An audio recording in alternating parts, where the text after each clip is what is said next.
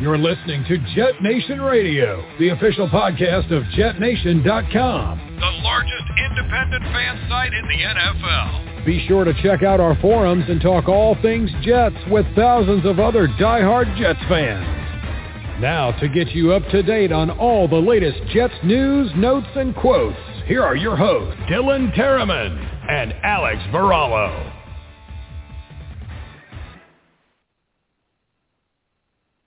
Good evening, ladies and gentlemen, and welcome back to another episode of Jet Nation Radio. This is your host, Alex Varallo, joined with Dylan Terriman. Dylan, how are we doing tonight, bud? Doing well. It's been a couple weeks since we've got back on together, so glad to be back. And it's a big day. We've had a lot of news, both Jets-related in the past couple weeks, and today, the last 24 hours, we've had a lot of non-Jets NFL news. And it's been quite a whirlwind on Twitter the past couple hours. Yes, absolutely, and it's definitely good to be back on the radio with you. Last week I took a little time off, a little R&R, and, it's a good point to come back as we're just about to go into the NFL draft, combine talk, and do some other things. Tonight we're going to get into a little talk on the Jets to start the show, and then we're going to go into the NFL combine and talk about some players of interest, and then we have a segment at the end of the show talking about free agency scenarios that could alter and affect what type of draft the Jets might be having in the first round, and we'll break down more details into that. But Dylan, as you mentioned, there's a lot of stuff going and circulating the NFL right now, not only within the Jets but outside. And all of these moves and information that have gone down over the last 24 hours definitely impact the Jets in some way. So why don't you just go ahead and quickly break down some of the breaking news that has occurred in the last 24? Yeah, so I think the one that most indirectly affects the Jets would be the first domino, the biggest domino as far as the NFL is concerned, and that's Aaron Rodgers. He signed a tentative deal to return to Green Bay. There's been reports, I believe McAfee was the one that broke the news. I don't know who broke the numbers, but it looks like 4 years, $200 million.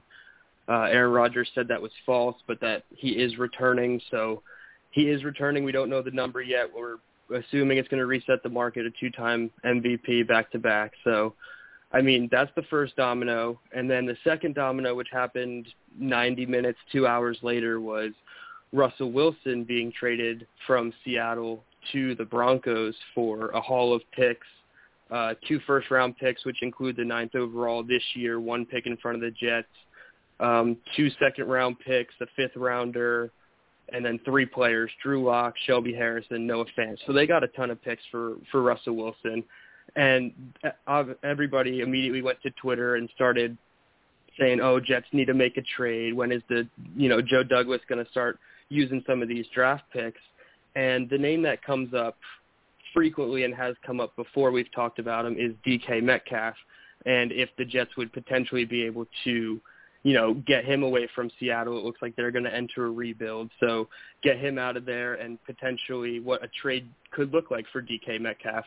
And we said on the podcast 6 weeks ago, we talked about wide receivers, specifically Calvin Ridley, DK Metcalf, and Amari Cooper, and news has happened on all 3 of those, really. Amari Cooper looks like he's going to get cut if he isn't traded.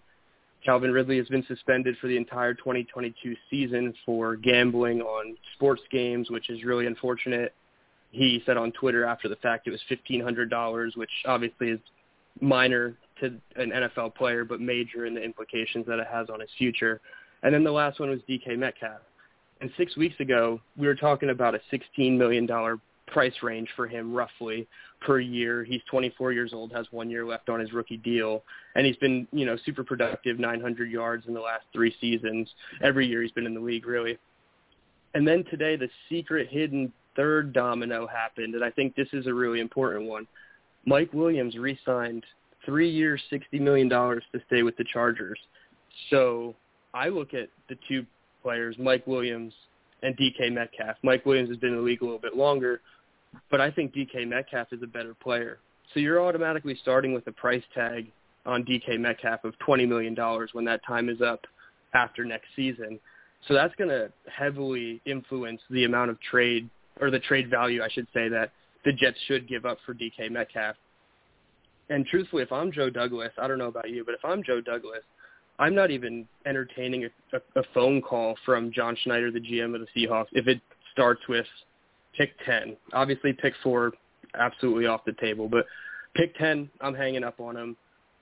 Pick 35 or 38, I think that's a sweet spot for DK Metcalf, because we've been targeting playmakers at that spot in the draft with, mock draft simulators for the Jets for the last 6, 7, 8 weeks. So I think 35 and 38 would be a good starting point for DK Metcalf. I want to hear your thoughts, but I think the 10th overall pick, which I've seen on Twitter, I think that's way too much if you're going to have to pay a person $20 million the following season. And there's already been riffs about him not being 100% happy in Seattle, so who knows what that's going to look like in New York.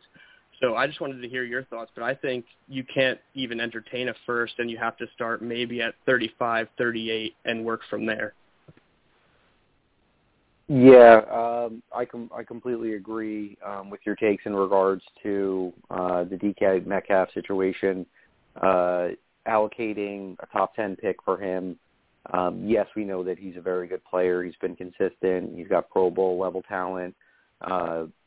But where the Jets are currently sitting and how their team and their roster is as of today, March 8th, they have a lot of holes to plug in before, they start giving premium blue chip kind of draft picks away for that kind of position. Wide receivers is definitely a very, very important position. But as far as like this whole team as a whole, I don't feel that would be a good decision by Joe Douglas and company. Now, if we were to entertain, one of our second round picks, and maybe we can bundle up some later picks to go with that, I'd like to keep I like the competitive edge that we have this year, having 2 picks in each round, within that top 40. I think that gives us a really, really good opportunity to bring in more young talent on rookie contracts that will solidify this roster for the long term, or at least for the next 4 years. We are starting to see a lot more of these, a new foundation of Joe Douglas in these young rookie, draft picks. He's had an abundance of them, and to see him give them away for a player like that, you're talking about Metcalf, who's in his prime. This is his prime window right now, 24 years old. Like you said, he's probably going to be looking somewhere between $16 million or more. And when we make that trade for him, we're only acquiring him for this year. I believe this would be his final year of his rookie deal. And then if we wanted him long term, we're going to have to pay him big time money. So I don't know if the Jets would want to do something like that, given the opportunity to, let's just say, things work out and they're targeting wide receiver at 10. I find it way more lucrative to find a wide receiver on a rookie deal for significantly less money, and you can lock him up for 4 years and have a 5th-year option on a new wide receiver for Zach Wilson to, pair up with. That, to me, sounds way more intriguing than using a premium pick on DK Metcalf. Again, second round and maybe a few later picks, I wouldn't be mad if they went ahead and did something like that, because he is a phenomenal player, and I was extremely high, with his talent when he came through the draft a few years ago. But at this point in time, I just don't think the Jets are, in a contending position to make that move right now. Now things can change, as we get closer to April, and if they have a decent free agency and they feel that they have the wiggle room to do so, again, I won't be mad at the Jets for being aggressive and doing something like that. I just don't think it's in the cards for them. But it is intriguing, and like you said, there's been a frenzy going on since these rumors have come to social media with all these different players. And you broke the news to me on Mike Williams, and I'm feeling a little down about that one. He was one of my top wide receivers that I wanted the Jets to target. Looking at that contract of $60 billion, I don't even know if Mike Williams statistically deserves that kind of money, but he is a very good player, and the Chargers clearly know that they have something good, and he works well with their quarterback, so why would you want to break up that connection?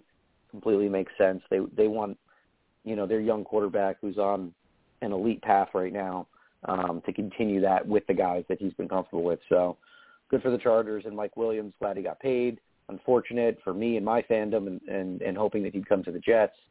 But that's what makes the free agent frenzy, so intriguing this time of year, because a lot of players are beginning to get tagged. David Njoku was another one, and that was a tight end that I was hoping the Jets would go for. I think Schultz was somebody that you were talking about. He got tagged. So it looks like, even the tight end group for free agency is starting to dwindle, and, it's a good thing that there are still some formidable guys that the Jets could acquire in March and come into the draft. I definitely think that they need to prioritize getting another tight end here. Hopefully a day 2 guy, maybe a day 3, because, from what I've seen, that this class is pretty deep, and, Daniel Jeremiah might have,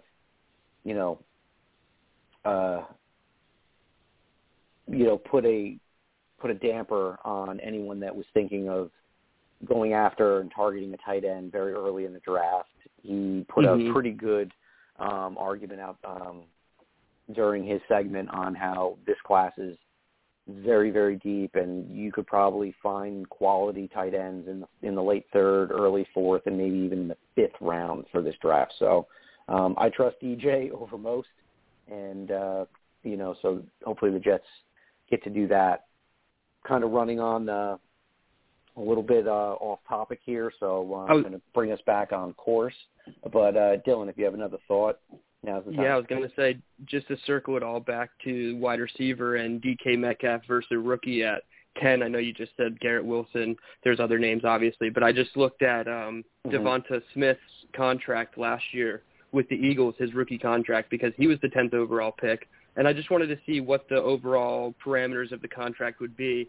And it's a 4-year, $20.1 million deal. That obviously has the 5th-year option built in. So I'm looking at it of, do you want DK Metcalf for this year and then $20 million per season beyond that? Or do you want a guy for 4 years at a total price of $20 million? And then you get to make your decision. So if it were up to me, I'm on board with a wide receiver at 10, just like you are. Not quite sure Robert Saleh is. He had some comments to say about wide receivers, and their development seems to be, 2 to 3 years before they hit their stride. But I think a wide receiver at 10 would be a financially smarter option than trying to trade for a DK Metcalf. Yep, absolutely agree on that one. And speaking of, contracts and 5th-year options, that'll bring us into our first topic of the evening that we want to get into, and that is Quinnen Williams. It was just announced, I believe, just last week that Quinnen Williams' 5th-year option will be picked up by Joe Douglas. So, we're just going to give our quick thoughts about that one. Dylan, do you want me to kick it off, or do you have something prepared? Yeah, that's fine. You go first. Okay. So, we were talking briefly off air, about the defensive line and everything like that. And, this option that's being picked up, now clearly, things can change, but that does give the Jets a little bit more of a,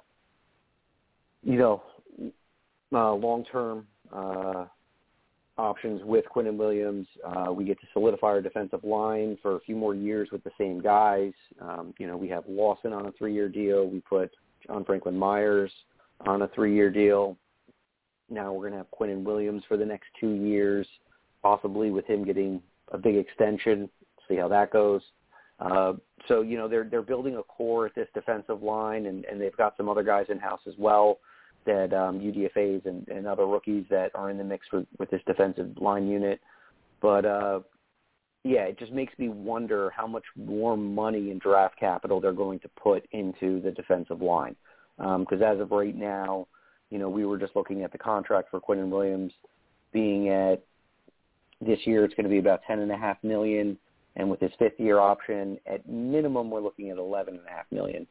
So you take that $11.5 million, you're paying around $13.5 for John Franklin Myers, and you're paying around $15 million for Carl Lawson.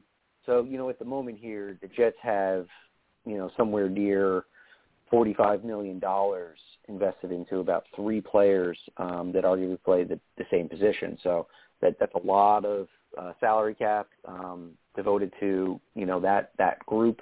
And I'm just, curious on how much more money they're allocating for that. I do think it's good because Quinnen has shown, really, really good things. And then, it seems to he gets a little nagging injury, and then we miss him for a couple weeks or a couple games. Last year he fought through, I believe, a shoulder injury, and he may have had some other things going on. So good thing is that they're picking up his 5th-year option, so maybe his health is better than we anticipate. And I can't recall the last first-round pick that got an extension on this Jets team. So that's another promising thing, being that we got a good one and we got a right pick in the first round with a player in Quinnen Williams. Dylan, your thoughts? Yeah, while you were doing that, it afforded me some time to pull up our trusty spot rack numbers. And you alluded to it right there, how much spending can they possibly do on this defensive line. And I looked it up by positional spending, and according to Spot Rack, the Jets are currently 5th in the NFL in D-line spending. This is across the entire D-line, both edge and interior. Quite honestly, I don't even know if this includes Quinnen Williams' 5th-year option number. So you're looking at top 5 or even top 3 if that number hits. You have the Chiefs at 64, Eagles at 62, Saints at 53 with the Vikings, and then the Jets right there at 48. So they very easily could have the most money tied up into the D-line when it's all said and done. And then you flip over to the opposite side of the ball, the other trench that Joe Douglas likes, and they have about $40 million, which is around league average at 14.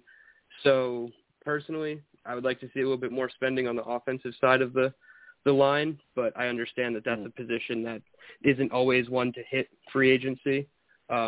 But back to Quinnen Williams, I think it totally makes sense for the player.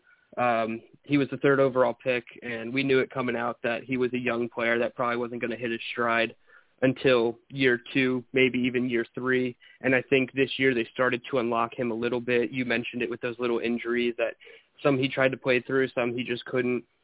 And he was still pretty productive. I know he started off with, a handful of sacks and then slowed off towards the end of the year and ended with 6 or 7 sacks. So you want to see that number hit double digits, especially before the long-term deal comes. But at the same time, they're also paying Carl Lawson $15 million a year, and I don't think he's ever had double-digit sacks.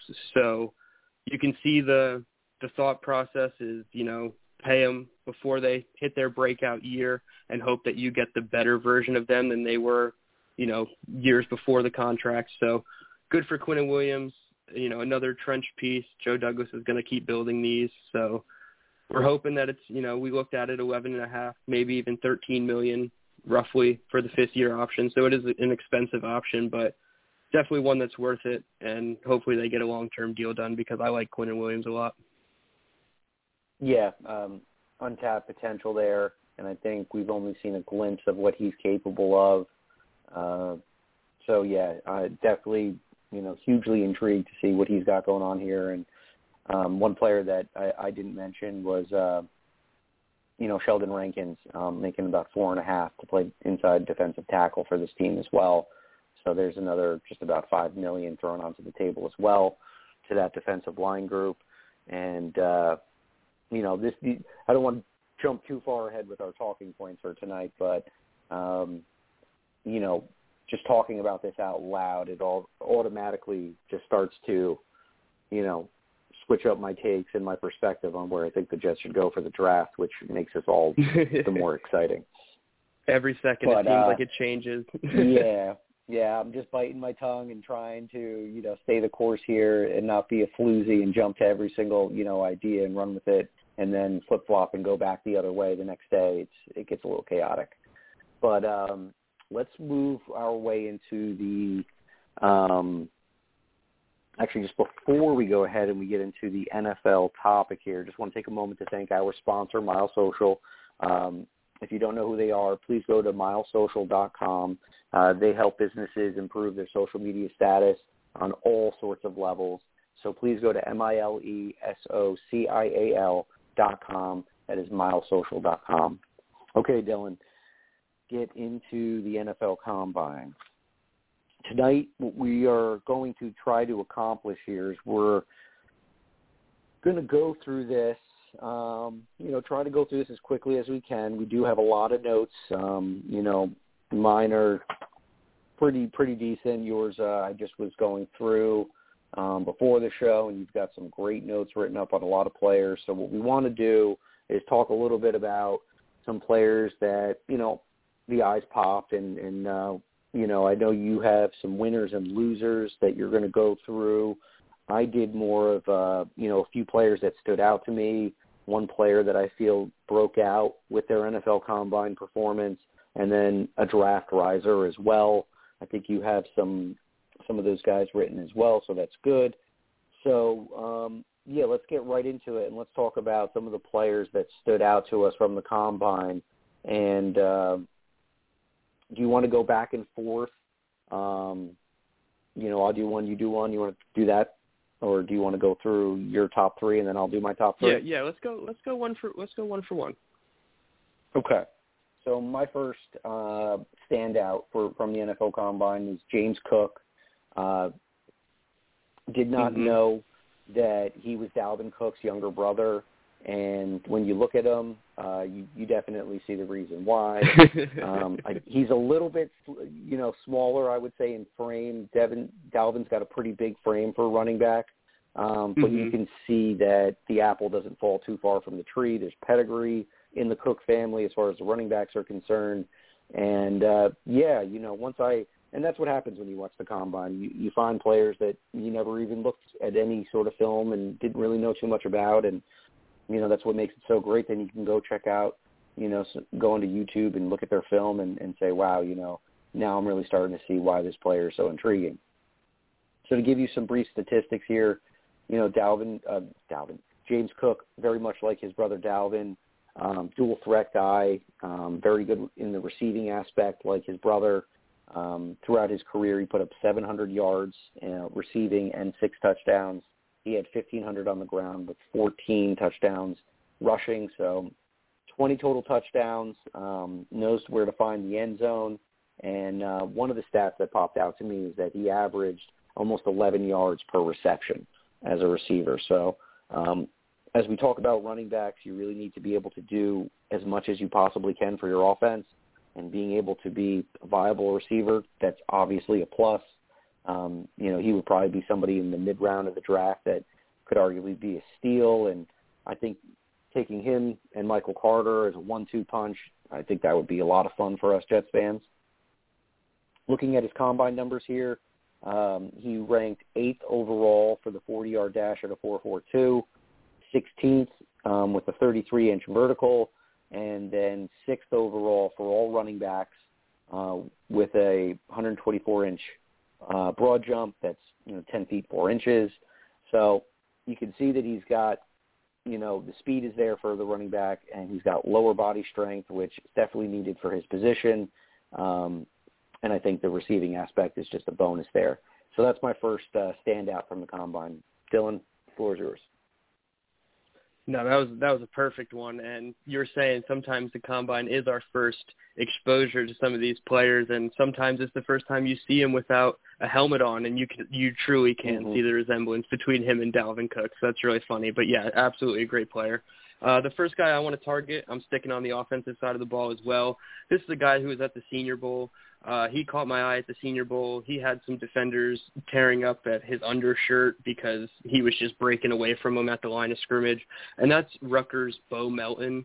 He measured in at 5'11", 189. He's got 31.25-inch arms, which for his size are pretty good.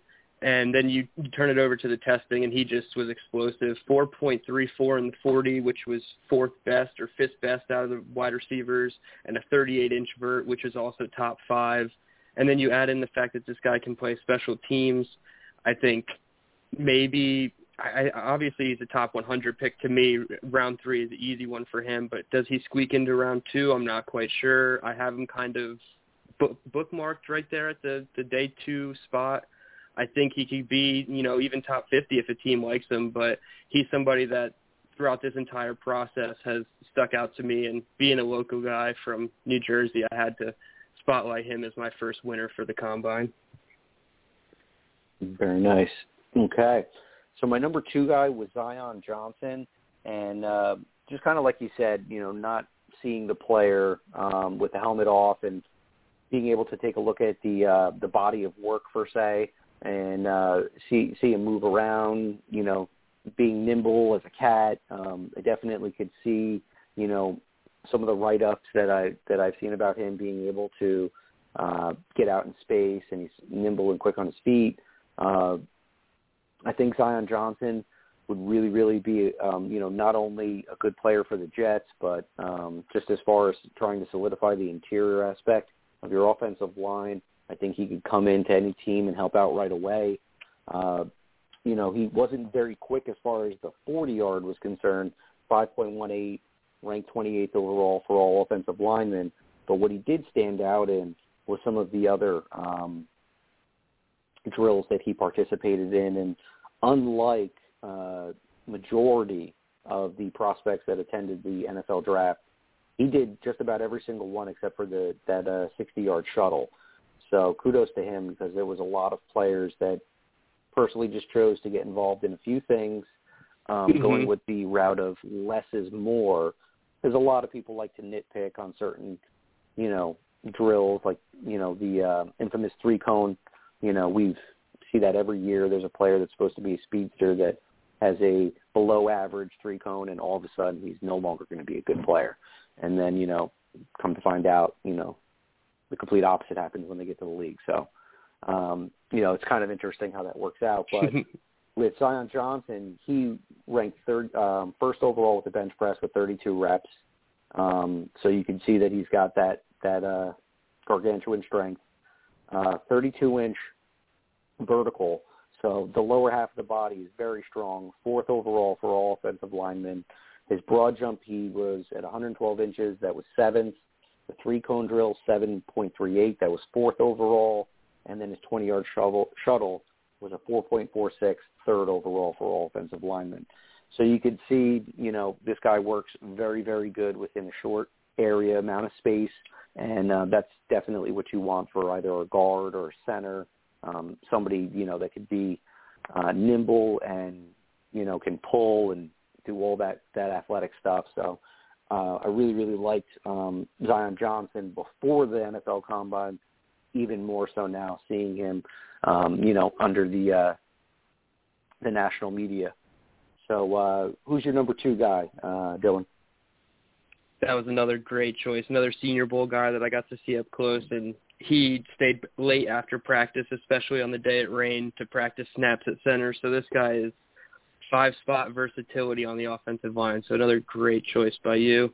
I'm going to stick on offense again. It's kind of funny. Offense seems to be the theme of where we're going here, but this is a guy that I was already really high on in the process, and he ended up moving a little bit higher, and that's Garrett Wilson, wide receiver from Ohio State, 5'11", 6'8", 183. He had 76.5-inch wingspan, if I can read this correctly. And when it comes to Garrett Wilson, I think the thing that stuck out to me the most was obviously his 40 time. He's somebody that I've done a lot of research on, and his number wasn't supposed to be that low. I know that Lance Zierlein put out a tweet that they'll be adding about 5 100ths or 6 100ths of a second to each individual 40 time, because I guess the track was fast in Indianapolis or what have you. So they'll be adding a little bit of time, but still a 4.38 was blazing for Garrett Wilson. And there's a saying that I heard from the Draft Dudes, Joe Marino, great podcast. He said, "Don't count it twice." And this is something that I thought of because I originally had Chris Olave here to talk about. And Chris Olave, the TV had him at a 4.26 on their broadcast little screen there. And he ended up running a 4.38 or a 4.39, just slightly slower than Wilson. But we already knew that Olave was fast. And when I say don't count it twice, I mean if you know somebody's fast coming into the combine, don't watch them run a fast 40 and then say, hey, he's fast. Like, we know that. You know what I mean? So, like, an example of a negative way would be, like, Kenny Pickett's hand size. We've known since even before the Senior Bowl, when he didn't measure his hands, that his hand size was an issue. He wore gloves at his entire career in Pittsburgh. He played in cold weather. So, like, there's, pros and cons to it. But, like, a lot of teams could see that when it's officially measured at 8.5 inches, historically bad, and they could say, oh, we don't want him anymore. But, like, we already know that it's bad. So don't count it twice, whether it's positive or negative. So I was originally going to talk about Olave here, but then I was like, no, Garrett Wilson has to be the guy because he ran just as fast as Chris Olave, and he wasn't supposed to. So Garrett Wilson, like, he was my wide receiver 2 coming into the combine. I'm the biggest Jameson Williams fan. I still don't care if they take him at 10. But I moved Garrett Wilson ahead of Jameson Williams, and now he's my wide receiver 1. I really love what Garrett Wilson can do, and there's a highlight of him his freshman year against Darion Kendrick when Kendrick was still playing for Clemson. It was along the sideline, and I swear Garrett Wilson jumped over Darion Kendrick to catch the ball and kept his feet in bounds, and it was one of the most absurd catches I've ever seen. So for someone like Wilson to come on and have the tape that he did to impress me and then come into the combine and not only run fast but faster than the guy who was pegged as the speedy guy on the team, I'm all in on Garrett Wilson as my wide receiver 1. There you go. Yeah, I like the segment that you brought up about, fast 40 times and things like that. It's interesting because what I did every year, it really seems like teams seem to fall in love with players that go out and just run super fast in a straight line for 40 yards. Rarely do you see that where a player has to do that without some sort of contact. So right. I know, speed is speed. It's, one of those things where it's God-given talent. Yes, you can improve how quick you are by learning how to come out of the blocks, like, track style from that three-point stance, learning how to stay low and don't come up too high within the first, 10 meters. And here I am talking about, like, my old track days now. But,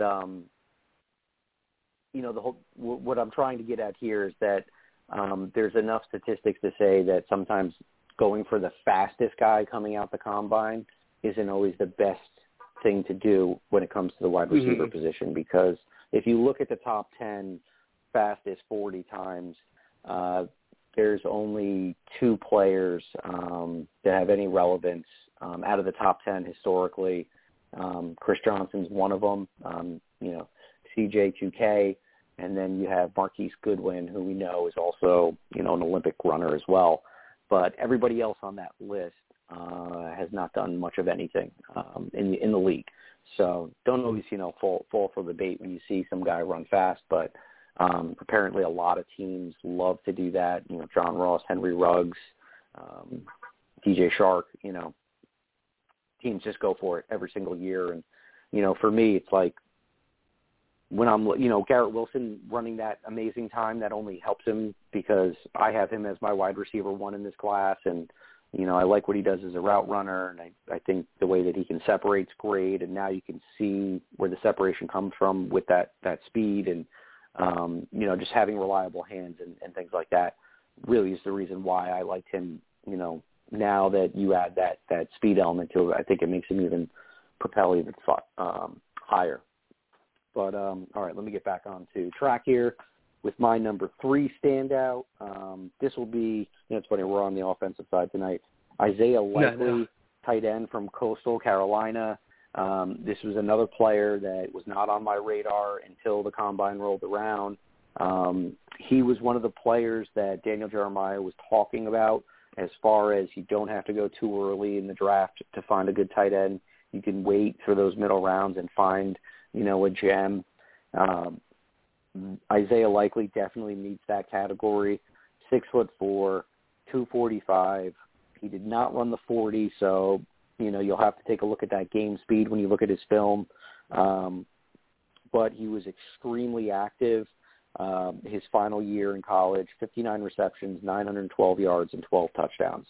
Now, 59 receptions is absurd for a tight end in a single season. And I think Trey McBride has 90, so that's like unheard of, probably it's like the 1 percentile.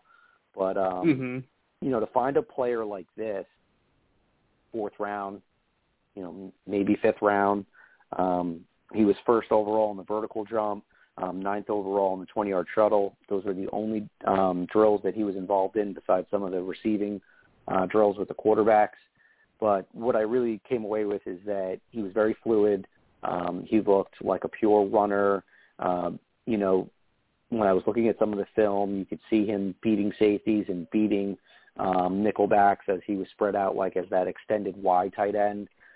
So you can, plug and play, move this guy around. I think the term would be like a move tight end. And we know that the Jets need as much help as they can get from the tight end group. The one thing that he prides himself most about is his blocking ability. I don't have the quote in front of me verbatim, but the way he looks at blocking is he thinks that the person in front of him is trying to steal something from him, whether it's money or food or whatever, and that's trying to affect his future, and he takes that personally out on the man in front of him.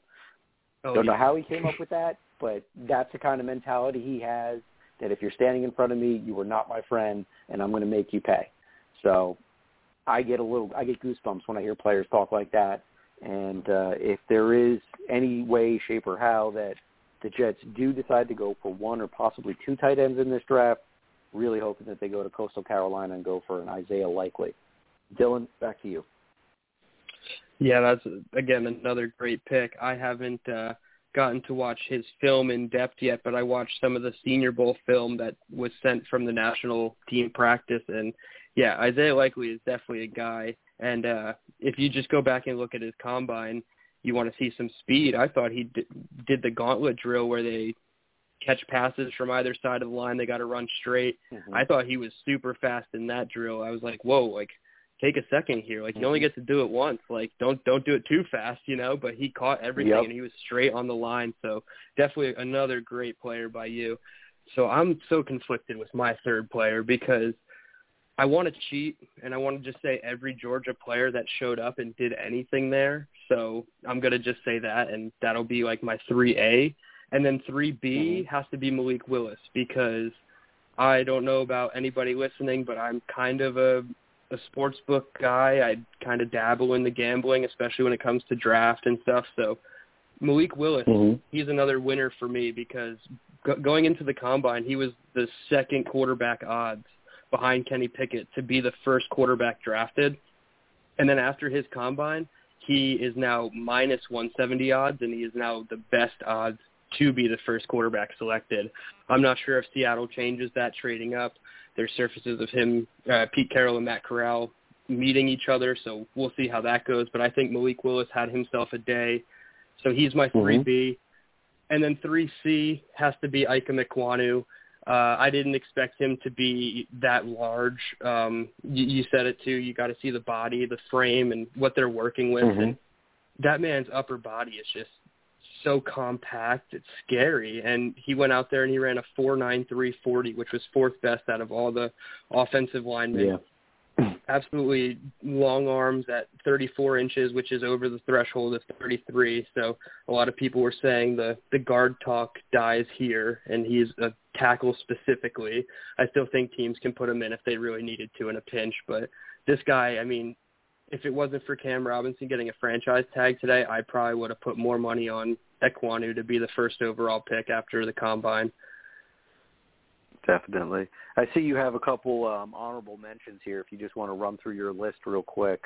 I see your number 2 guy in the winner. I would pencil him as a Patriot if you want to go that route. But, yeah, why don't you just quickly go through the rest of your – You got me. Let me see. My number 2, Christian Watson? Is that who you're talking about? Oh, maybe you updated your list. I see Bo Melton here from Rutgers. Oh, okay. Maybe I did change the order around. I forget who number 2 was. It Bo Melton? He was the guy. Yes, I think you switched. You had Garrett Wilson up.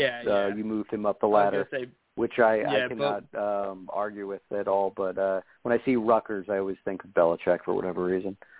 Yeah, I think that's a pretty safe assumption. Now that Shiano's back over there, he's probably, getting that insider information.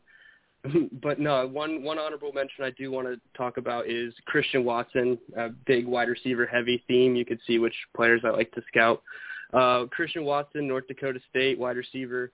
I comped him, and I'm not really big on comps, but I think like his body size and his play reminds me of Alan Lazard, which is really perfect because I think after his stellar combine, he's going to be like a surefire Packer in the first round.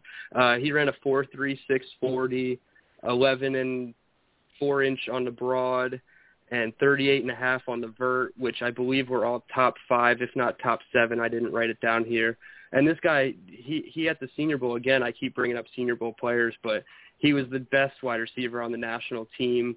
He and Trey McBride, the best pass catchers by far on the Jets team at the Senior Bowl. And I thought Christian Watson was probably the best wide receiver overall, if not for Calvin Austin.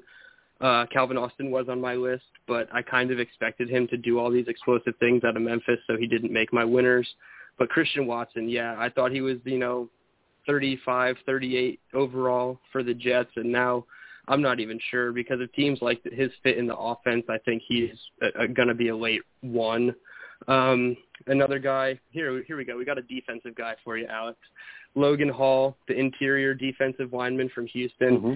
And I said interior defensive lineman, but I don't think that's what he should play in the NFL. I think teams, especially after interviewing him and seeing his workout where he ran a 4.88 40, which I believe was by far the best out of all the interior guys other than the Georgia Freaks.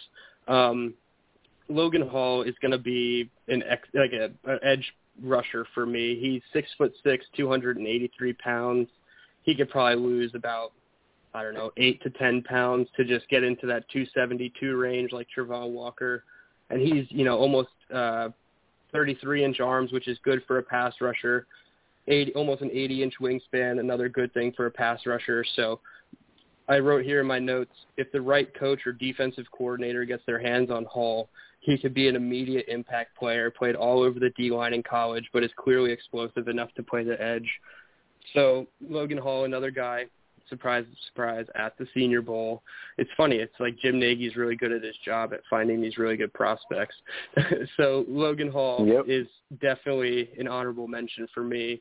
I do have some losers here if you want me to get into those. I know you didn't make any losers, and a lot of my losers are just guys that I shouldn't even say are losers. They just didn't participate at the Combine. So number 1 for me was Drake London, wide receiver out of USC. I turned on his tape with all this expectation to be wowed, especially if you look on Twitter, everybody's raving about Drake London. So I put it on, and I'm not that wowed. I think it's just like contested catches a lot, and sure, we think he has speed. He obviously didn't perform. He's still rehabbing from the injury, but I think it's just weird that for somebody whose main attribute is contested catches, I think a lot of people have him as wide receiver 1. So for me, I didn't really see it with Drake London, and then I was more upset that I didn't get to see him perform because I feel like that would have filled in a lot more pieces for me as far as his evaluation. So he was my first loser. My second loser was somebody who did perform and just didn't really perform well at all, and that's C.J. Spiller, the running back out of Texas A&M. And he's a player that I watched the week before the Combine. Late last week, I was watching Kenyon Green film, so I was watching Isaiah Spiller film as well. And I thought he had a chance to be one of the top running backs off the board. And after the Combine, he had the worst broad jump at 9 feet 6 inches, I should say, and the second worst vertical jump at 30 inches. And for somebody who plays a position where you kind of need explosiveness for his size, for some reason I didn't write his measurables down, but for his size, he's an average size running back. I think he needs to be way more explosive than that. So for now, he can't rise higher than running back 3 after Kenneth Walker and Breece Hall. So for me, he was a bit of a loser in the fact that I had to slide him down. And then I had Treylon Burks. He was a loser because I thought his hand size was actually going to be 11 inches. I fell for the bait. And they were 9 7/8, which is really disappointing. So his 5XL was probably a 3.5XL. and I thought his 40-yard dash was slightly disappointing. Again, I thought he was going to run in like the 4.3 to 4.7 range. He ended up running not 4.3 to 4.3 to 4.4, excuse me, and he ran a 4.55. So, just a tenth of a second slighter than I thought he was going to run, but still somebody I thought was going to be a little bit more explosive. His vertical wasn't really impressive, and neither was his three-cone, but I don't think anybody's three-cone was impressive at the Combine. I think that's why few players actually took part in it. And then the last one, I'm not going to throw Matt Corral in there because he didn't participate. It's not fair to him because I think he's still injured from his game. But Derek Stingley, another person, he just has to be a loser for me because I feel like we didn't hear enough good things coming out of the Combine to make me feel confident that he could be a top 10 pick. And I've always, I've been on the side of I wouldn't mind Derek Stingley at either pick. 4 was a little too rich for me, but then 10, absolutely. I thought that was a home run. Now it seems like he's not even going to crack the top 12 even. So it's really tough for Stingley. I had to put him here. His Liz Frank injury is concerning. Connor Rogers mentioned Santonio Holmes' career ended due to a Liz Frank in 2013. So that's kind of a bummer for me, but that was it for my losers. I know we have some breakouts and risers to get into, so let's swing it back up on the upswing again. There you go. Yeah, and that was my take on the losers for segment, was anyone that decided to opt out and not participate or choose to be selective and just kind of show up and, get their duffel bag full of goodies from the NFL. Got on my loser list because, we were talking about certain players that were looking to protest and, wasn't too sure on how many were going to participate. And it almost kind of seems like almost like disrespectful because they only do about, 150 invites, I want to say, out of everyone that's in the league or eligible to be drafted. And I think there's nearly 300 players drafted, so only about 50% of the people that are eligible to be drafted get an invite, and then you decide not to participate. Just kind of, rubs me the wrong way. I think that what they should do is probably like the Pro Bowl, have, an eligible, backup so that they can bring people in that actually want to, like showcase an alternate, themselves. Yeah. An alternate, thank you. Yeah, and I what hope was interesting? Yeah, what's that? Go for it. I was just going to say I hope that the pro day turnout is a lot more, receptive, but obviously in the same aspect, like less front office people, less coaches, less general managers are going to be at the pro days. So like you said, it was a very big opportunity missed for what is considered the biggest job interview in sports. Yep. What I was saying is interesting is that there was another running back, a former younger brother, C.J. Spiller, Isaiah Spiller. So there was a little bit of a theme with some of these running backs in the Combine here. And I was unaware that C.J. had a younger brother. I had him up already before you started talking about him at 6'1", 215 for the specs on the young man. The numbers look good on paper, but now it's like that you've seen a small little dose of what he has. Have to go back to the film and check that out. But it's interesting how he came up on your loser list. Not saying that he's a loser, but more or less a disappointment, rather. Yes. But, okay, let's do our breakout player segment. This is, what I felt, players that, certain people that call themselves diehards, know who he is, but there's probably an abundance of people that don't watch North Dakota State football, or South Dakota State football, I should say. And that brings me to Christian Watson, someone that you had just spoken about, the 6'4", 208-pound wide receiver.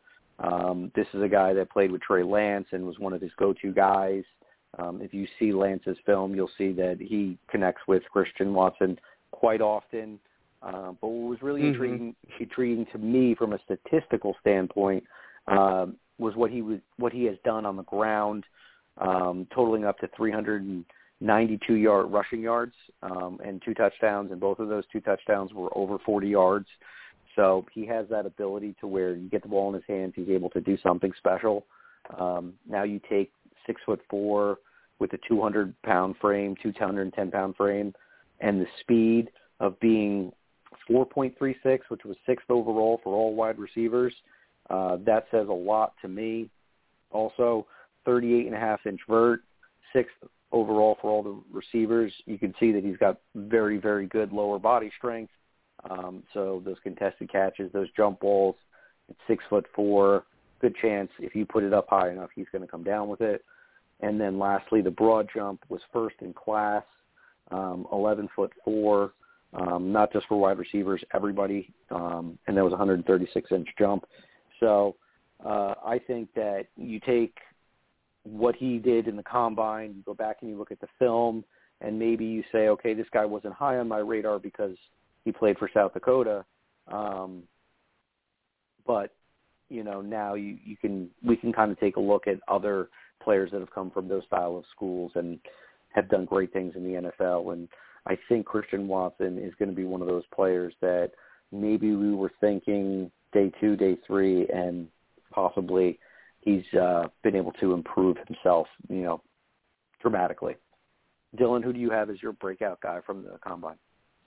It's funny you say that because they're small schools, but sometimes they really do pump out these big prospects, and they're known for it. You said Trey Lance, obviously he's polarizing. They put out some offensive linemen the last couple of years, Dylan Radins included. He was a favorite of mine last year.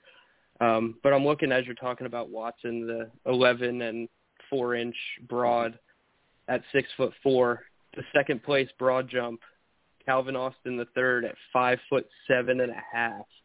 So he's giving up almost 8.5. He's giving up 8.5 inches to Christian Watson, and he's jumping just as high. Maybe I should have put Calvin Austin in my winners list.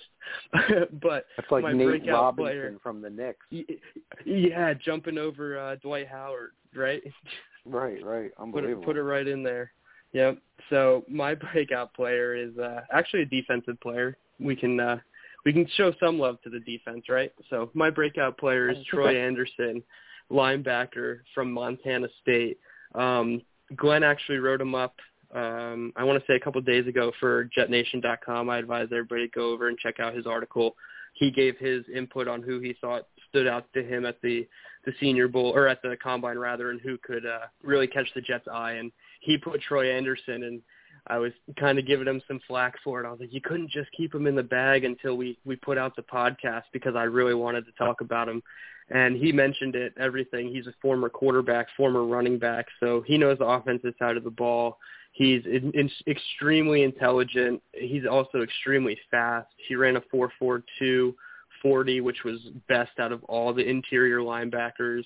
A 10-foot 8-inch broad, which was fourth out of all the interior linebackers.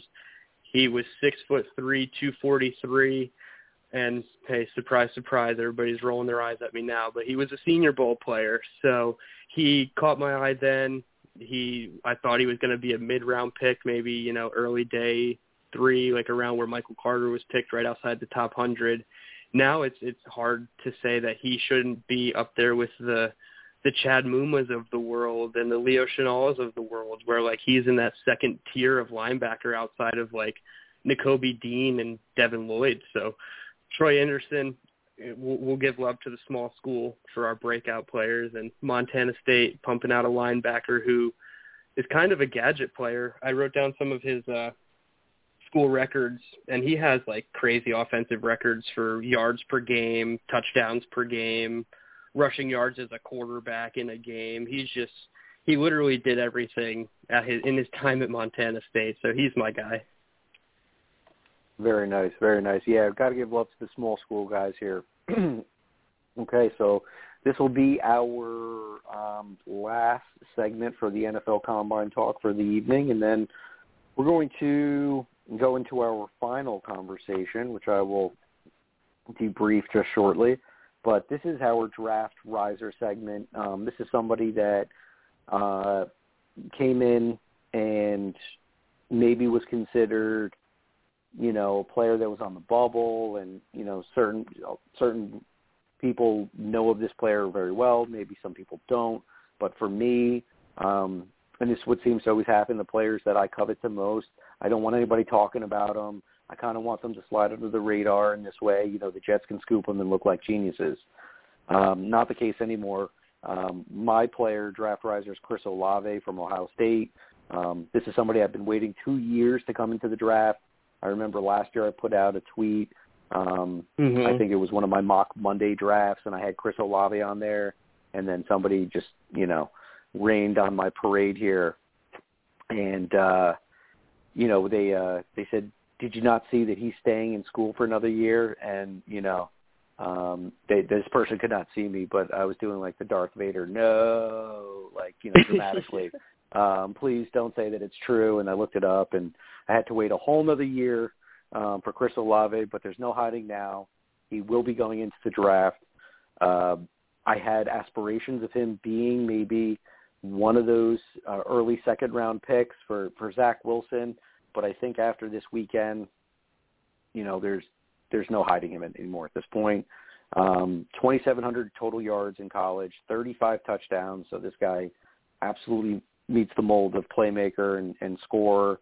As far as the combine numbers are, he didn't do a lot, but he had a 4.39, which was 8th overall for all wide receivers, so the speed is there. He could take the top off of the defense.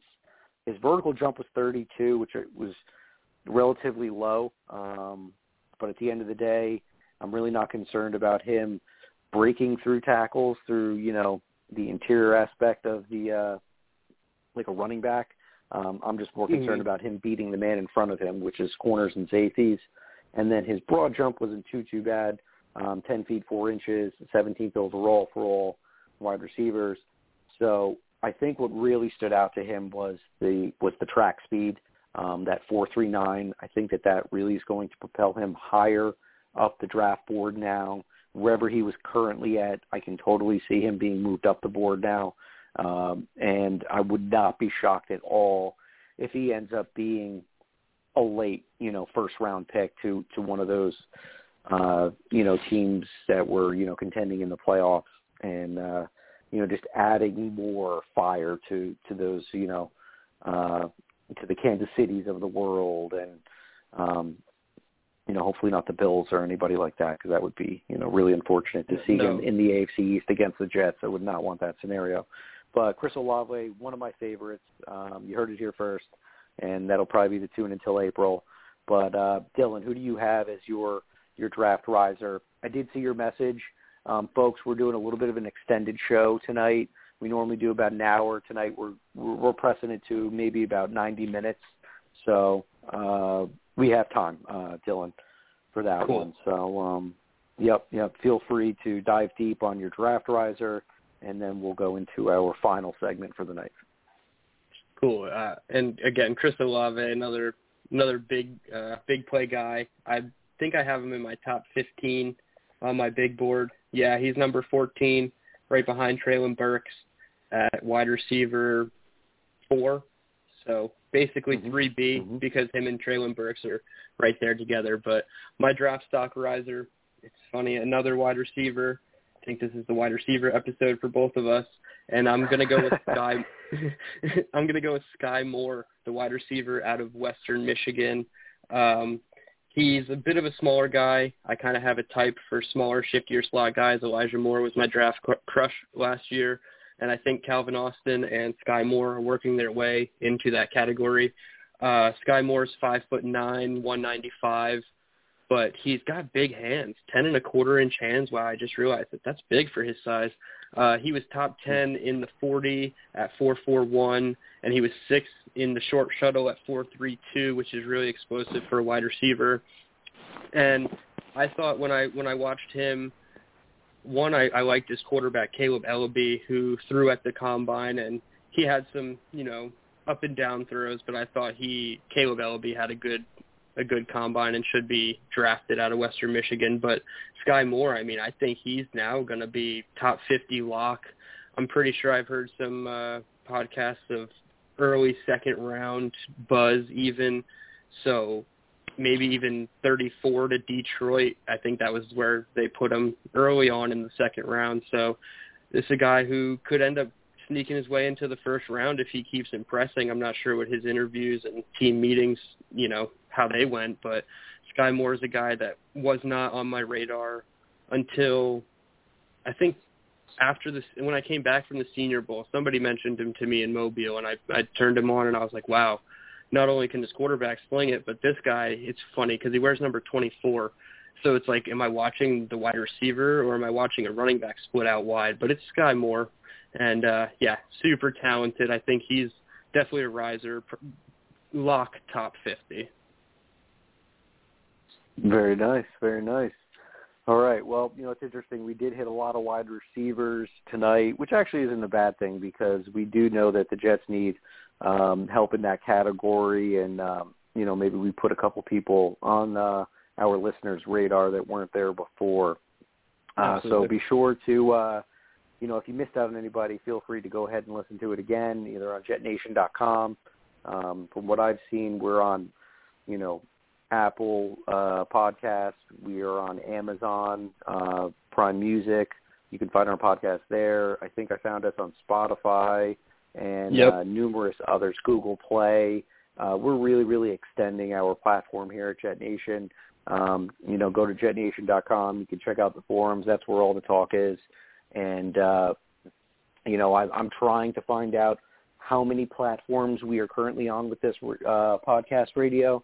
And I'm moving forward. I'm going to try to extend and share more of those so anybody who happens to be connected with those can tune in and listen. Because I did not know that we were extended that far. Yeah, we are really on all across all the platforms.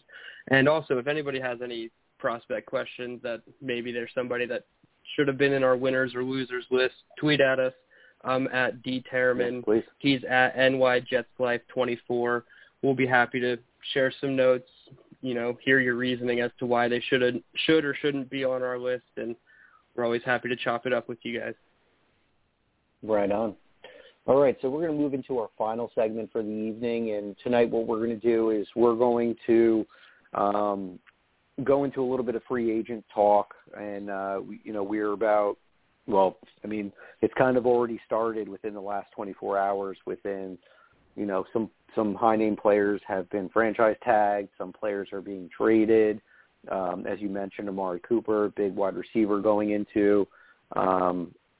could be going into the market and parting ways with the Dallas Cowboys. I saw something yesterday about Allen Robinson probably going to be testing the free agency market again. This is somebody a few years ago that I know myself and other Jets fans were intrigued about. I was more intrigued with the version of Allen Robinson that was 3 years younger, but still a very, very, very good player.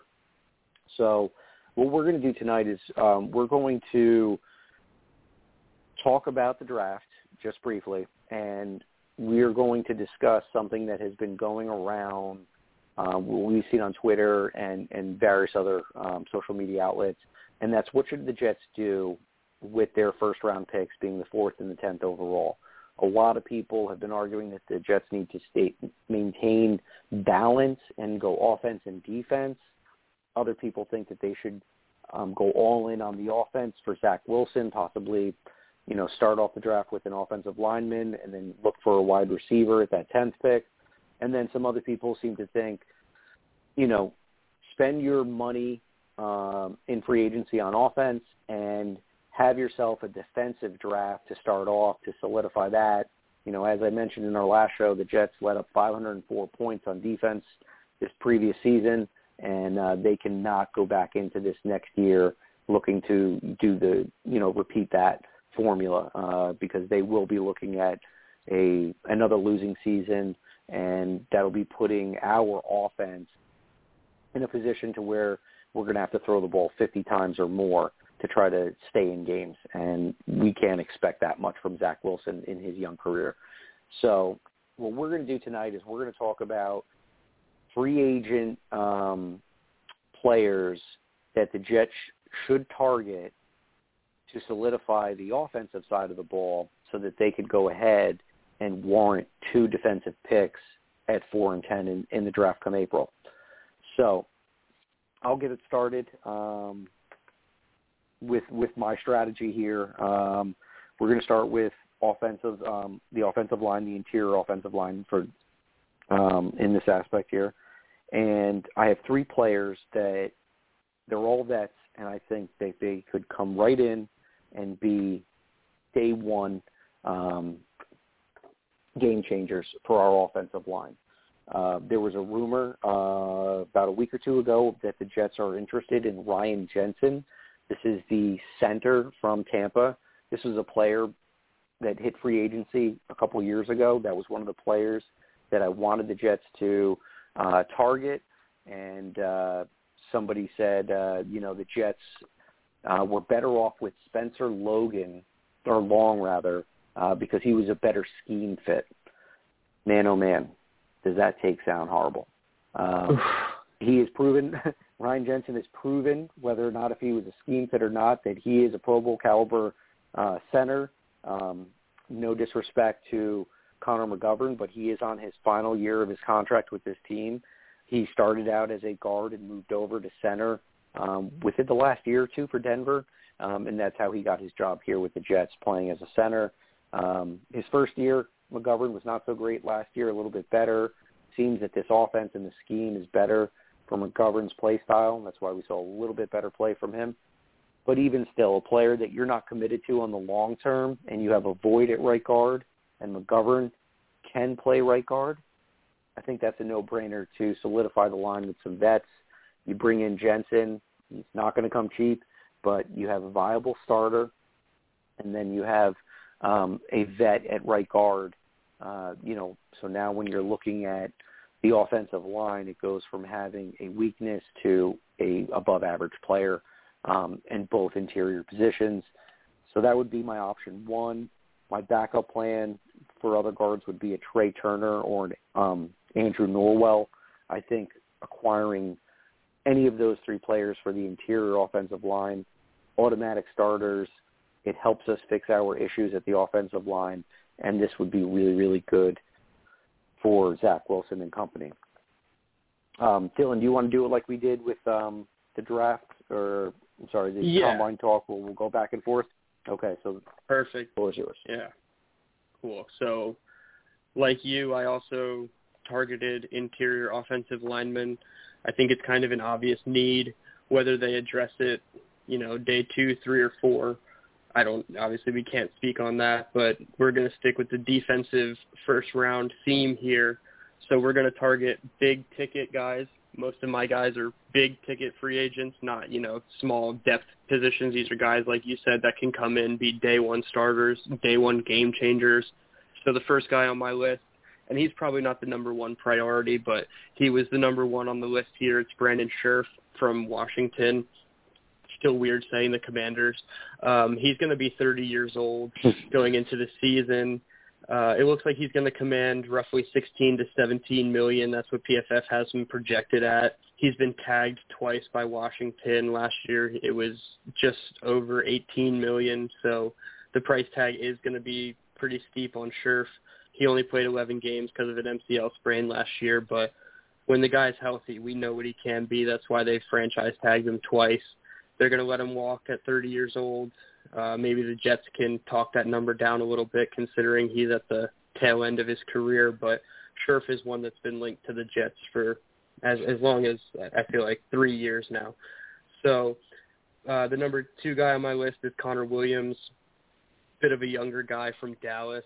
PFF has him projected around $6 to $7 million per year, which at 25 years old, if you can get him on a 3 or 4 year deal, that's great, because he's hitting his stride as the numbers aren't, they're still relatively cheap for him. And obviously Dallas is known for their offensive line. Their stature. They've had big guys on the offensive line there, I feel like, since we've been kids, and since I was a kid.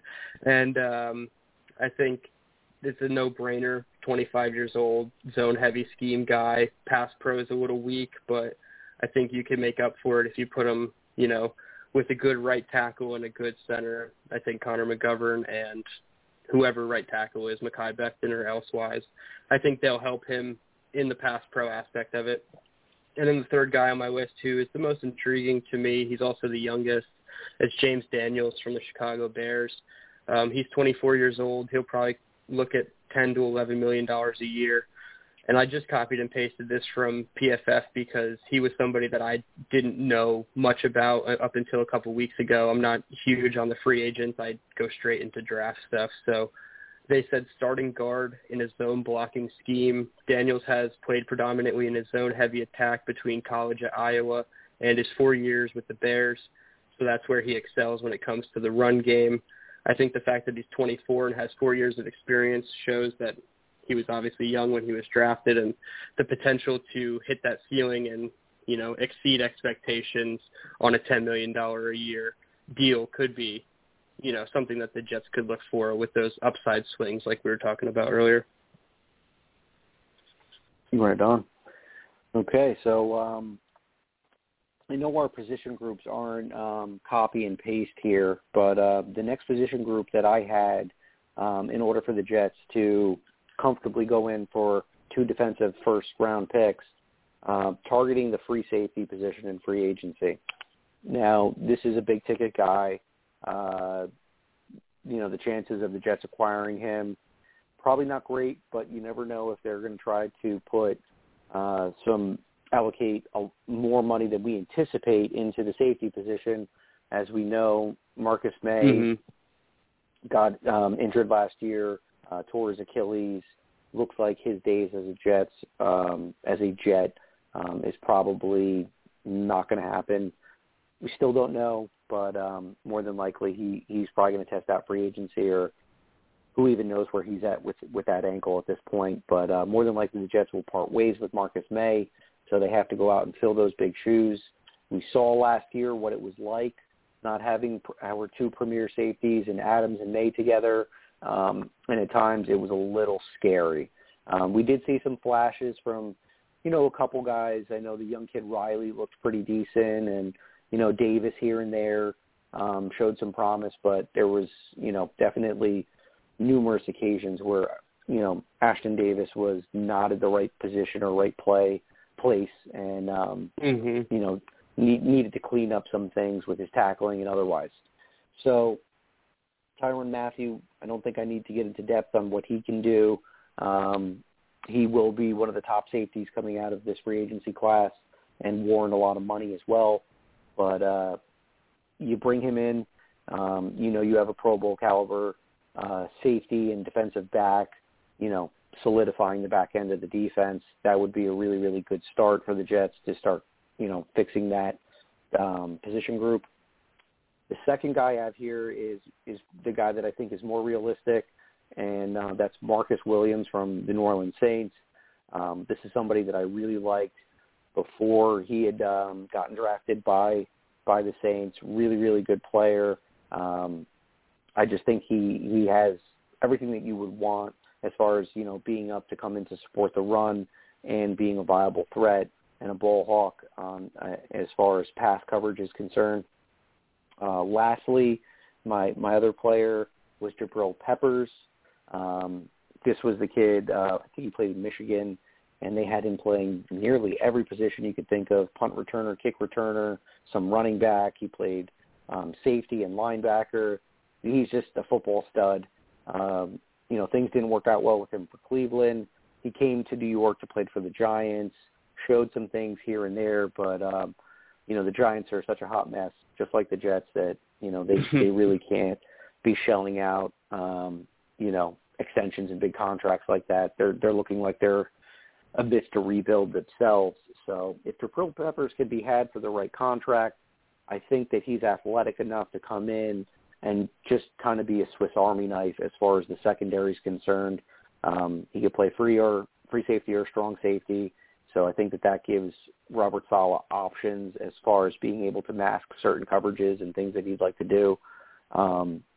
I really do like the safety group in this free agency this year. I know that there's some good ones to be had in this draft, but I don't know if you want to go into the draft looking to fill a starting position and hoping a guy is available to you.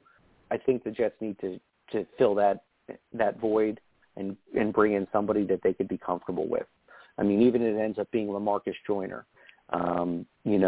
They talked a lot about him last year and how excited they were to see him in this defense, and he did look pretty good during training camp, but he got injured and he never saw the regular season field. So it wouldn't surprise me if they kick the tires on him again, but if I had my choice, Honey Badger, Marcus Williams, or Jabril Peppers would be my top 3 choice to fix the safety position. Yeah, those are all great choices, and I was really tempted to not necessarily follow in your position groupings that we chose for this exercise, but I was going to choose free safety. I decided to switch at the last second, and I decided to upgrade the edge position in free agency. I think this is a position that that Robert Saleh, he has the patience as far as, he has 5 years left on his deal, but I think in terms of wanting to establish his pass rush immediately and get his plan, working on all cylinders, I think he needs to have veterans come in on the defensive line and really upgrade this pass rush. So a lot of the guys I chose could be looked at as, even rotational players, but I still think it's smart to see what they can do because you can't have enough defensive linemen in the scheme. So the first guy I had was Emmanuel Ogbah. He's a bit of an older guy at 28. He's looking at maybe $15 to $16 million a year, so maybe a short-term contract for him. But he's somebody that is similar to JFM in the fact that you can put him out on the edge, or you can also put him in on the interior, and he can do work against guards and centers. So he's pretty multiple. I like Ogbah I'm pretty sure he was with the Dolphins, and before that, the Browns, or vice versa. And he always gave the Jets troubles. So I like Ogbah there as one of my edge guys. The second guy I have is Melvin Ingram III. Again, another older prospect. He's 33, so you're looking at a 1-year deal. And this is somebody that hopped around a little bit. He went from Pittsburgh to Kansas City, I believe, and he was still productive. So somebody I think, like I said, would be a rotational guy that, JFM, if you wanted to kick him inside to like a 3 technique, you could put Melvin Ingram on the outside, or if you wanted to, go out and get 2 edge rushers, Melvin Ingram is a cheaper short-term option that I think could come in and be a spark because we just really don't have it on the edge. And then the third guy I have kind of a question mark with him, super productive, but it's Hassan Reddick. He's 27. He's probably going to look at like 12 to 13 a year. Some might not even consider him an edge. They might consider him like an outside linebacker type. But when you look at the production as far as pass rushing, he had 12.5 sacks last year, and then he had 11 sacks in 2021 and 12.5 in 2020. So he was productive in Carolina. He was productive in Arizona. They gave him a small 1-year deal in Carolina. So maybe he's looking to get a bigger, long-term deal done. And I think the Jets could be a good place to unlock his potential. Like I said, I don't know if his scheme fit is exactly what the Jets look for. I'm pretty sure he's more of a stand-up guy and not a hand-in-the-dirt type of guy if they want to, rush 4. So Hassan Reddick he's a question mark for me at edge, but I think the production is something that you can't just look away from when you're trying to upgrade this position. Right on. It's interesting because I think it was the February 15th show when I was doing a little bit of the free agency talk. I had 2 players that you had just mentioned, which was Reddick and Ogbah, listed as guys that I think the Jets should try to target. Either if you're having Ogbah plays that edge position, which I think would be phenomenal, and if you could use Reddick kind of as a linebacker, and you could use him as an edge guy as well. I mean, both guys had over 30 sacks, in their career thus far. So, the more sacks, the better for this defense, 100%. Mm-hmm. All right. So what I did is I went to the linebacker position. That would be the next position that I would want the Jets to fill. This way, they go out, they take care of the back end of their defense at safety with a free agent pick, and then they get a a running mate with C.J. Mosley to pair with. And then, you've got the second level and the third level of the defense taking care of giving you options when you go into the draft for that 4 and 10 spot. A player I mentioned on that February 15th show, Quan Alexander, I know he's a little bit older, but I think the fact that he has chemistry with Robert Saleh in this defense from, his days in San Francisco, I think that would really, really be, a knockout the park. You really wouldn't have to worry about trying to teach him the scheme and development and things like that. He could come right in and just run with the playbook. So I think that would be a smart move. Hassan Reddick was another player that I had mentioned. You basically broke him down, so I'm not going to go too crazy about him. Big Hassan Reddick fan. If that happens, you'll have no complaints from me. And lastly, Kazir White from the Los Angeles Chargers, somebody that I thought that, and it's early, so things could change. Now, this guy didn't start off his career, like right out the gates. He's developed over the last couple of years. In 2020, he had around 77 tackles, half of a sack, nothing too crazy. Last year was his breakout as far as, being one of those above-average linebackers, combined for 144 tackles, 1 sack, and 2 interceptions. Now, you put a young linebacker like that with C.J. Mosley. Mosley's got a couple years left on his contract. You sign Kazir White now, he ends up being your main guy moving forward. And then, there's always the young prospects or, we could go to the draft to try to find more depth. And as we already know, Quincy Williams just got a roster bump, and he'll be with the team next year as well.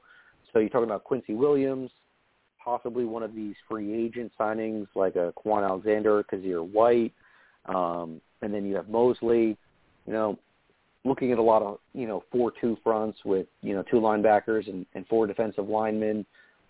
You just need 2 solid guys out there for certain packages. And I think Quincy is one of your better run stoppers. I think Mosley can do everything, but if you want another young athletic linebacker to throw into the mix there, I think that would be the best way for the Jets to right some of the wrongs on the defensive side. Yeah, Kazir White is super intriguing. I'm glad that when I saw your notes, I saw you had him highlighted, so I wasn't going to, because I have a different avenue, maybe a little bit more cost inefficient at linebacker. But like you said, when you play that 4-2 front, you really need 2 linebackers that are going to understand every little part of the play. They're going to have good instincts. They're going to be able to direct the other players on the field. Like if C.J. Mosley for some reason has to come off the field, I think the Jets would be entirely lost at linebacker. So great choices there. I think Quan Alexander was somebody I was pushing really hard for last year. So another year removed from the injury, I'm all about it. I actually chose linebackers too. It's funny, we're doing a draft defense, so help the offense, but in a sense we are helping the offense by upgrading this terrible defense. And the first linebacker I chose here is Devondre Campbell from the Green Bay Packers, 29 years old, probably going to look at $9 to $10 million a year. I have a feeling, my buddy's a Packers fan, he's pretty dialed in. He thinks they're going to work out a cap-friendlier deal for him to stay in Green Bay, not $9 or $10 million. So I have my hopes up on getting him. I believe he was an all-pro first-team selection, but he wasn't a Pro Bowl selection. It's very weird how the Packers have a history of getting all-pros but not Pro Bowlers, considering all-pro is more the better accolade. So Devondre Campbell is my number 1 guy. And then my number 2 guy is Alexander Johnson. This is somebody I've been following for a little bit from the Denver Broncos. Again, 30 years old, but like I said before, you got to find people that are experienced, that have it between the ears, not just, the young and intriguing aspects of them. You need them to be smart, instinctual, and know what's going on. So Alexander Johnson He was PFF's third best interior linebacker 2 out of the last 3 years. He had a bit of a dip last year, but reclaimed third best interior linebacker last year again. So a bit of a late bloomer, but in Vic Fangio's defense, he was just so fun to watch. Him and Josie Jewell in the middle. Couldn't get enough of him, honestly. So Alexander Johnson's number 2. And then number 3, which I think is a very, very realistic option, considering he has connection with Jeff Ulbrich, is Foye Oluokun. He's 27, probably going to look at 10 to 11 million a year, but this guy's very multiple. And when I say multiple, I mean he can play the mic, he can play off ball a little bit. He can do a little bit of end of the line of scrimmage stuff, rushing the passer. But I think it's the connection with Ulbrich. Ulbrich was the linebacker coach in Atlanta from 2015 to 2019 before becoming the interim head coach in 2020. So he has a ton of familiarity with Oluokun. Somebody that I think has been rumored to the Jets because of the connection, but also because of the upside he brings. So I had to sneak him on this list. It's somebody that definitely worth kicking the tires on for the Jets that are looking to upgrade that second level, especially in terms of speed. Right on. Okay, so let's do a quick recap, and then we're going to do a quick draft scenario because we're getting close to show's end here. So I focused in on the interior offensive line.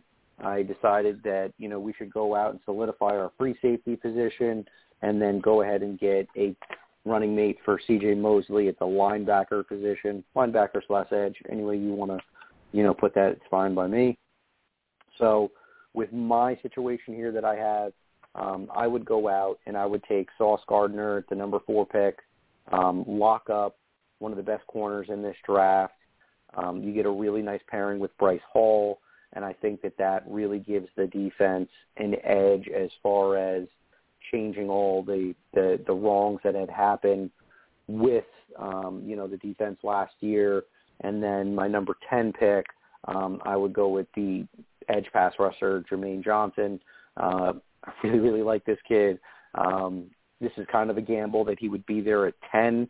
Maybe if you flip and I go with Kayvon Thibodeau and then see if there's a Sauce Gardner or Trent McDuffie, might be more realistic at 10. But I really like Gardner. Dylan, you know that better than anybody.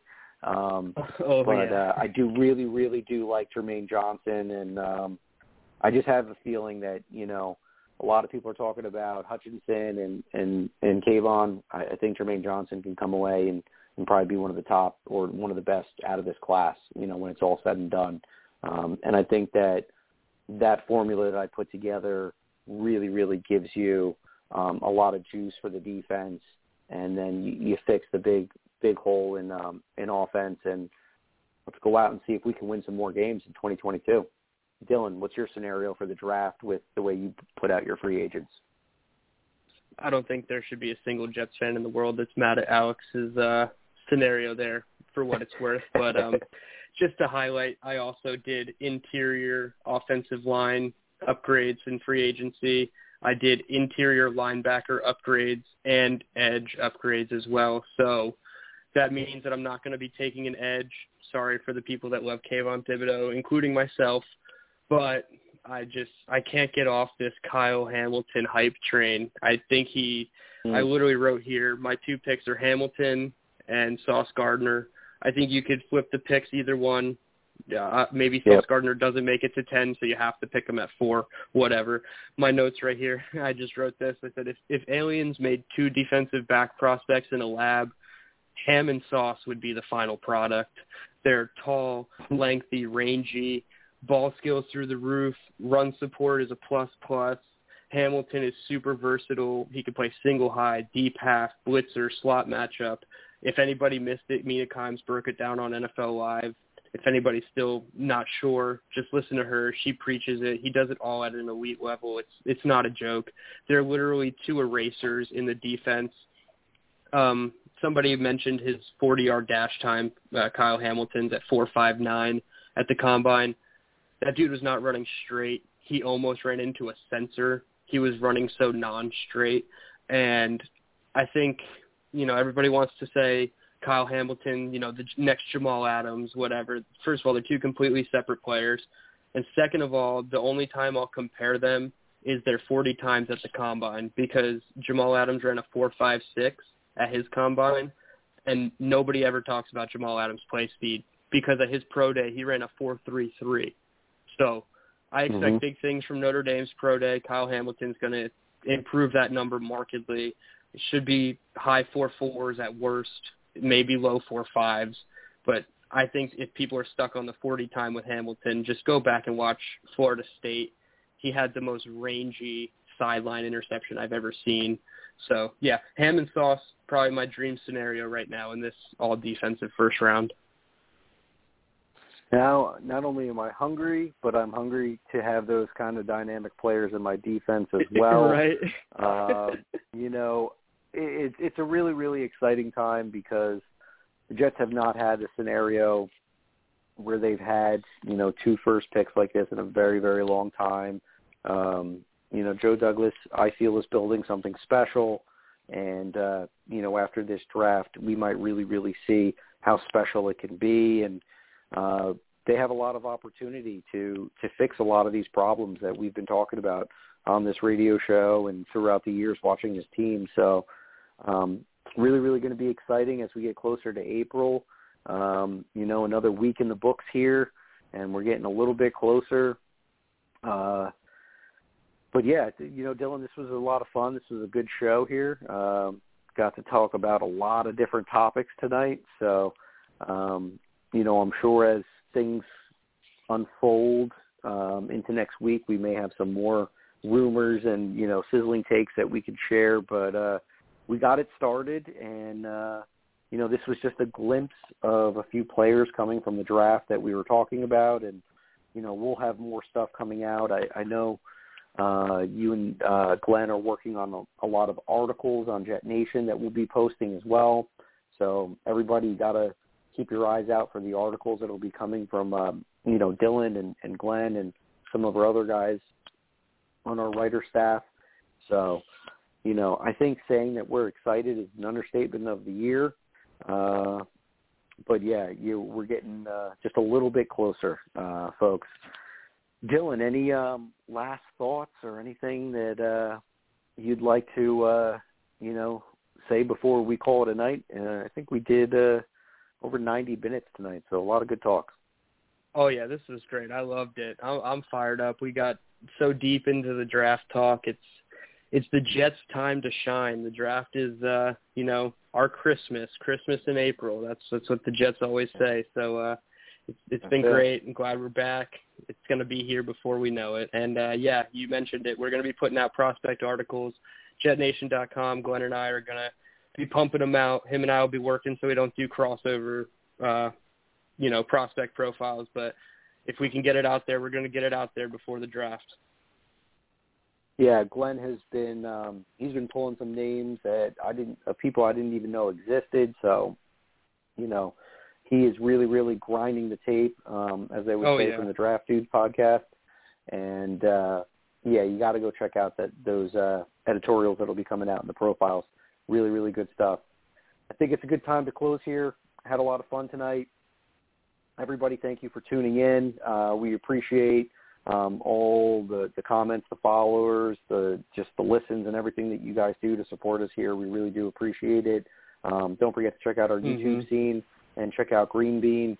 He's really been dialed up, collaborating with a lot of people as he tours the world. He never hesitates to find a little bit of time to come talk a little bit about the Jets. So don't forget to follow Green Bean and check out jetnation.com. Everyone, thank you. I'm looking forward to next week's show. So stay safe. And as always, let's go Jets. Thanks for listening. Be sure to follow us on Twitter at Jet Nation Radio. Glenn is at AceFan23 and Alex is at NYJetsLife24. Until next time, go Jets!